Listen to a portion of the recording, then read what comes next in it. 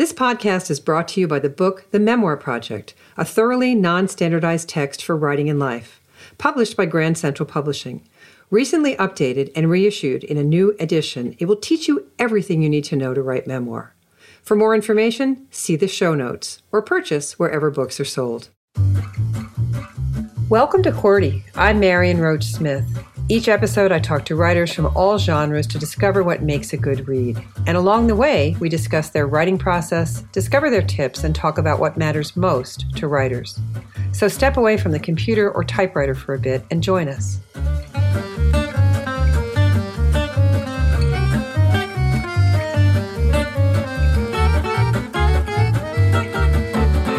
Today, my guest is Toni Jensen. She's the author of a short story collection, From the Hilltop, and a memoir in essays called Carrie, a memoir of survival on stolen land, just out from Ballantine.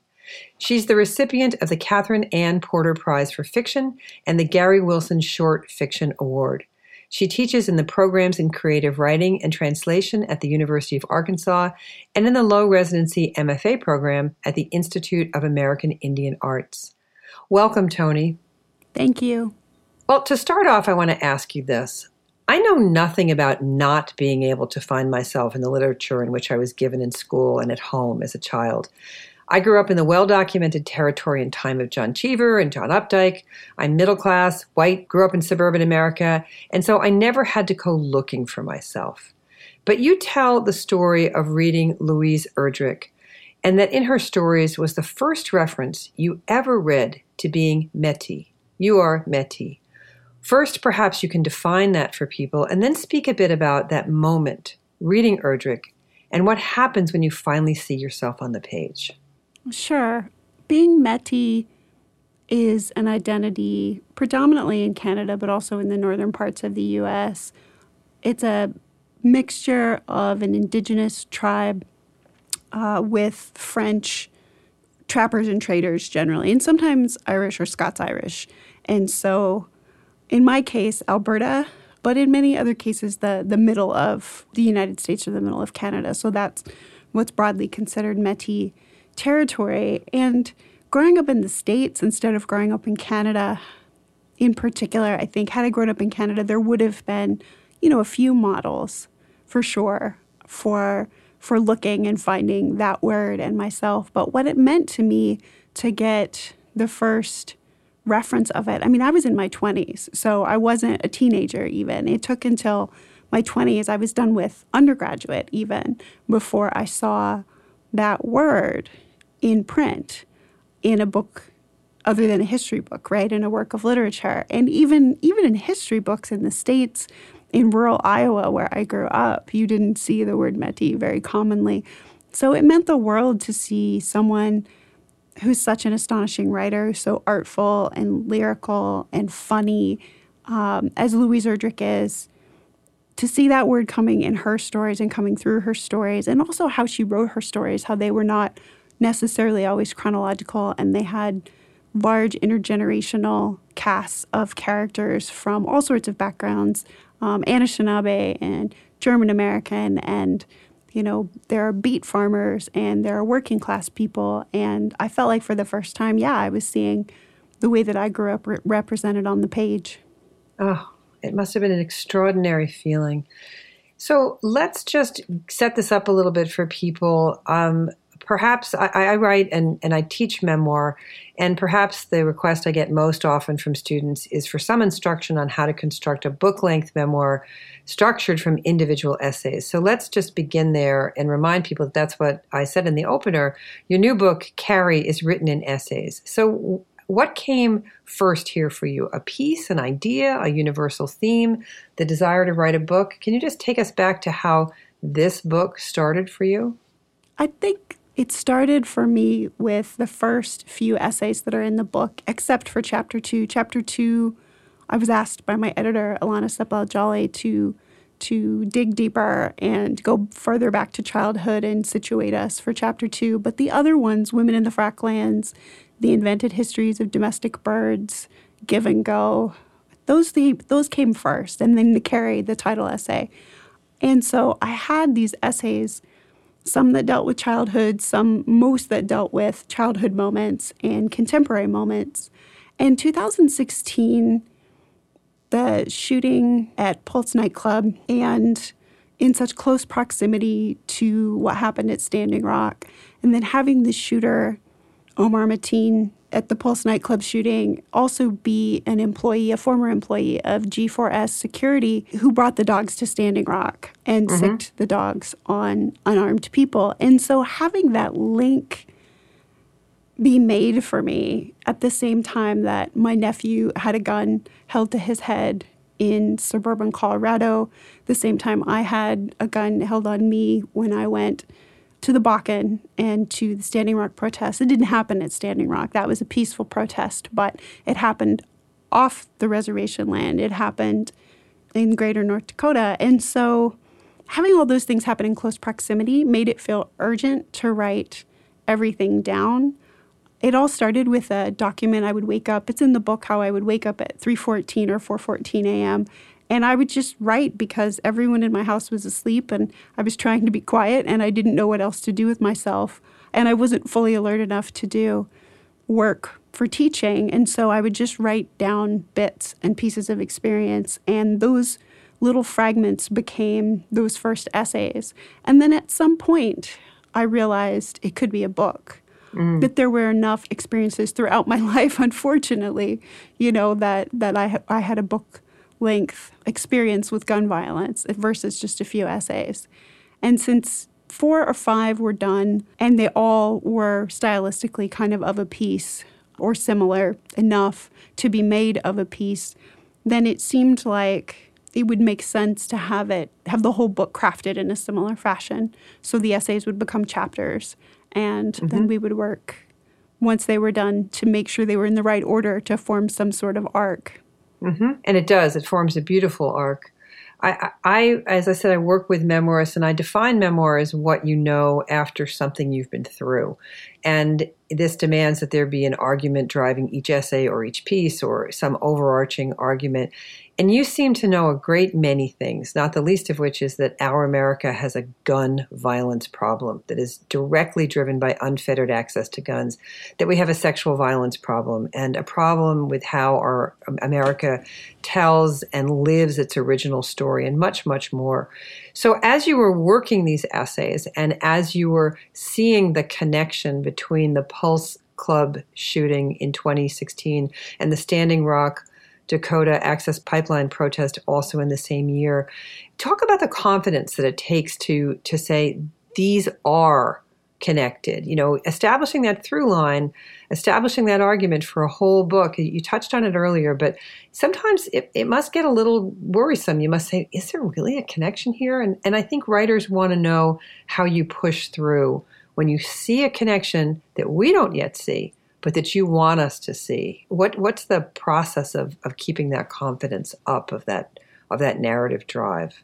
That's a really good question. For me, the confidence comes from the viewpoint that the country was founded on armed land theft. And once you see the world in that way, it's hard not to see all the connections going back to the founding of the country, to the forcible taking of land from Indigenous people, and from the forcible removal then of those people, right? And so once you see that, then the other connections really seem small in a way, and seem manageable. So it doesn't seem like a leap, to trace that. I do remember the moment that I saw Omar Mateen's name next to G4S, and I thought, wait, that's Standing Rock.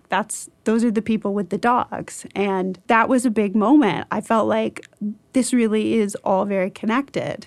The same when I saw, on the news, the hospital where they were taking survivors, and then some people, of course, who didn't make it after the Pulse shooting. And a wing of that hospital was where I had my doctor's visits with the doctor who's in that City Beautiful essay, who I really, really liked. He was a very fun and interesting doctor, a good doctor. And so then you can't unsee that once you see it. And so I think it's just a matter of how you view the world. If you're looking for connections and possibilities, or if you're closed down and insistent upon a rigid narrative, the one that we're, fed every day, right? The consumer narrative, the Republican versus Democrat narrative. I mean, the more simple the narrative, the more we're served it. And I'm interested in narratives that show the overlap, that show the connections. Well, you do it perfectly. And I think one of the ways you do this is you use this deeply provocative and yet simple phrase throughout the book. You refer to the country as, quote, our America.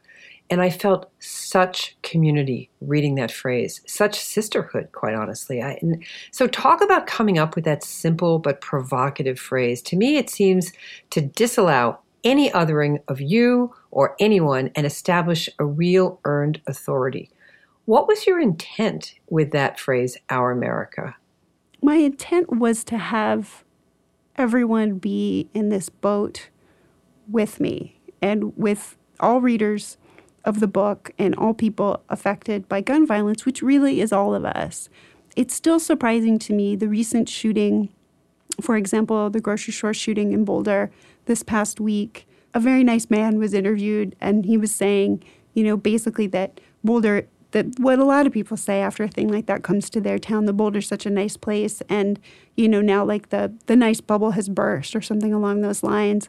And my heart broke for him. I mean, that's where my sister and her family live, is Boulder. And Stephen Graham Jones, who was my professor, who's a dear friend, and Ramona Acebel, another writer who's a dear friend, right? Like, I was texting everyone and making sure everyone was fine. I understand how nice the community Boulder is, but it's everywhere. And that there are people in America who don't know that yet, who feel like that boat is going down some other river. It's shocking to me that they don't understand that it's one boat and we're all in it.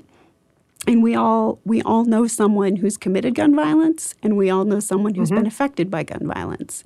And it's just an irrefutable sort of thing. Or we will soon, right, if we don't already. And that, it's terrible, but it needs to be a collective conversation. It can't be, that's the Democrats again talking about gun violence, or there are the Republicans over there obstructing, gun legislation or supporting the NRA or whatever. I know plenty of Democrats who are NRA members, and I know plenty of Republicans who want what the Moms Demand Action folks call gun sense laws, right? Like, it isn't really that simple when you bother to talk to people across a broad spectrum.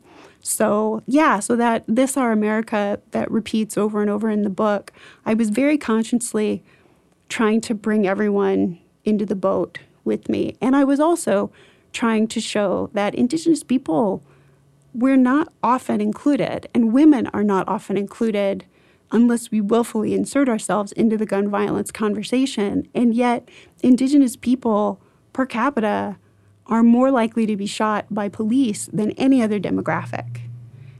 And we're hugely affected by domestic violence as well.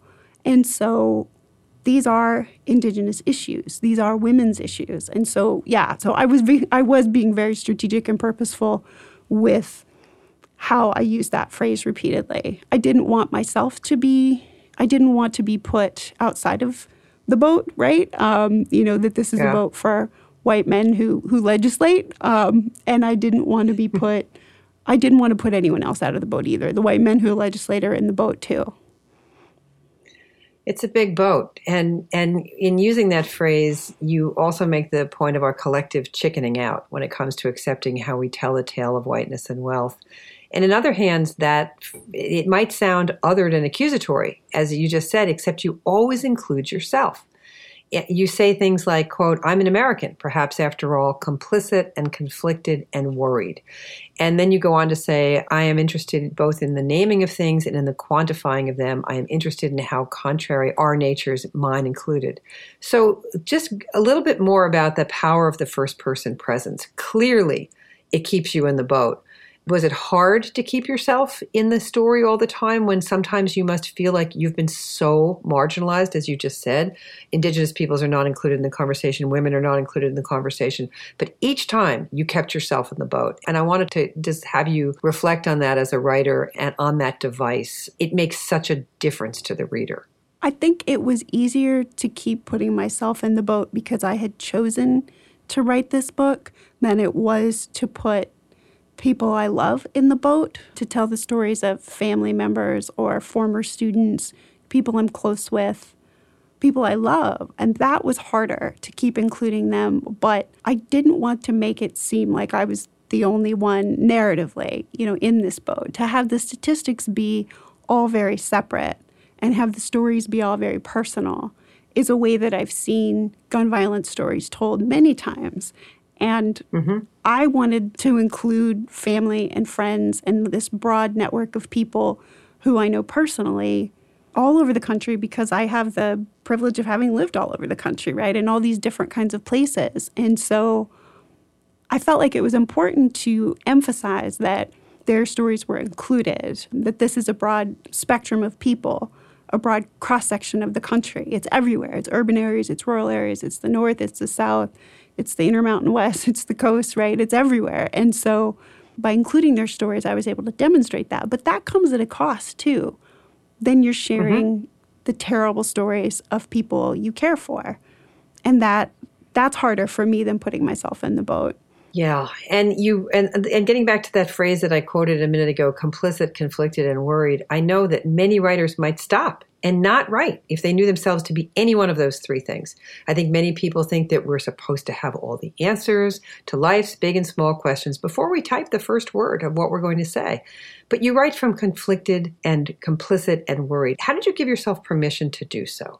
I didn't want to write a book where I was presenting myself as a victim or a hero or the person with all the answers, because I'm not really any of those things. And so what do I have to offer then, right? I ask myself that continuously. What do I have to offer here? I have my attention to language.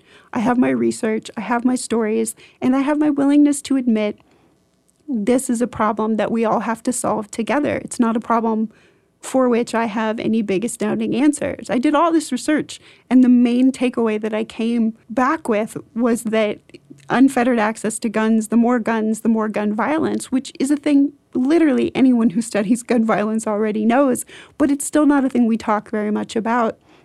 So I felt like I had to put myself, in all the complexity of myself, and I do have questions still.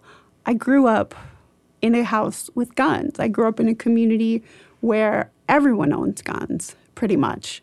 And I grew up with a mother who really didn't like having those guns in the house. And so, I grew up in a conflicted place, eating birds, let's say, that were shot by those guns, right? And my dad had a gun collection back then, old guns, historic guns, and some of them are really beautiful. To not acknowledge that, to act as if that isn't so, I don't think it serves the narrative. I don't think it'll reach as many people if I'm not showing that I'm a part of gun culture, that we're all a part of gun culture, whether we want to think we are or not. And you do it expertly with the language. You have a device in your memoir, in these essays, where you have a good hard look at a series of words, their etymology and how we use them. I'm not sure which of these, well, I think I am sure which of these is my favorite, and it's the word chicken. And I love what you do here. You reveal the simplest and most complicated of twists. That word chicken in your essay, and how you had no idea the word could be verbed, chickened and chickening, to lose one's nerve. And then you turn to us and pretty much speak directly about all of us chickening out when it comes to guns. It's pretty great. So let's talk about this device and how you chose to go there. The story about chicken and chickening sounds like it just you just had this aha moment, but you take it throughout the book. So give us chicken and the egg of the chickening story, the chickening word use. Yeah, that piece, because it's about something that happened here where I live in Fayetteville, Arkansas. Carla Tyson, who's one of the Tyson chicken heiresses, it just seems like that would be one of the Webster's words. So the later essays, I had the real true pleasure when I would come into it of being more strategic and thinking a little more deeply. The words bubbled up more organically, which Webster's words I chose in the earlier essays. But then later I was always thinking, where would I go? And chicken seemed like an obvious way, and maybe too obvious, right? And so, but then when I saw all of the additional definitions, I thought, oh, no, it's good. Because as you say, chickening out, right? We're all chickening out collectively from really making meaningful gun legislation change, for example. And we just continue on. You know, we had the same conversation this week after the shootings in Atlanta and after the shooting in Boulder, and people are going to do something, things are going to change, and then they don't. And so we're still chickening out this week after 2 mass shootings. And so, yeah, it just seemed like it really fit, given that she is sometimes called the chicken princess. Yes. So with all the hardcore reporting, the etymology, the candor, and the first person work in this book, I think with all of that, and it's such a strong series of essays, but I think the most impact to the reader comes in your subtlety. Here's my favorite example: when you report how you stopped growing for a few years, and then at 22, you shot up. A doctor questioned that. It's not what we normally do, of course. You write, quote, "At 22, I'd been out of my parents' home for almost 4 years. It took my body 4 years to be sure it wouldn't have to go back." Whew. Witnessing such language on our screens, at the end of our pens or at our fingertips, we might have a variety of reactions after we write such a sentence or two. What was yours when you saw "it took my body 4 years to be sure it wouldn't have to go back"? That was a line that I felt like I got just right. And I didn't, many of the lines, and sentences, I started as a poet, so I still think of them as lines. Many of the lines took a long time for me to be happy with them, but that one came out pretty easily and well. And I thought, yeah, that's exactly how it felt. It's the body. And so could there possibly have been other factors? Sure. And I debated, including other possibilities. But in the end, no one can say for sure. But that was the doctor's best guess, and that is my best guess. So even though I was worried a little bit about how that might impact readers, my mom in particular, I still felt like it's important to put that out there. This book is written in part for girls like I was, growing up in houses like I grew up in, feeling not particularly safe all of the time, not particularly valued, and then in some other ways being, tremendously safe and valued. And so that kind of experience isn't written about. It's usually all negative or it's all positive.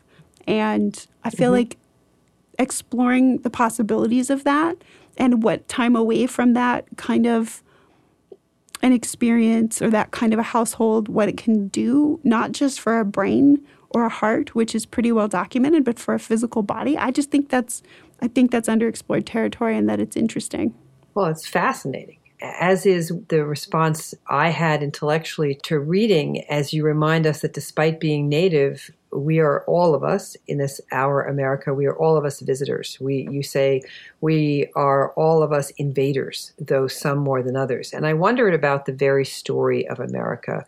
I started to think about the original tale, or the tale that we were told in school, or our America is the way you look at it, the way you tell it. And as you did that, you brought me along to reconsider and wonder, are we ever going to be able to course correct our telling of this tale? And I genuinely believe this book is part of that process, or intended to be part of that process. Was that a feeling you had when you sat down to write? Like, maybe I can help get this right, this story of our America? I felt like it was important to shift the conversation, for sure.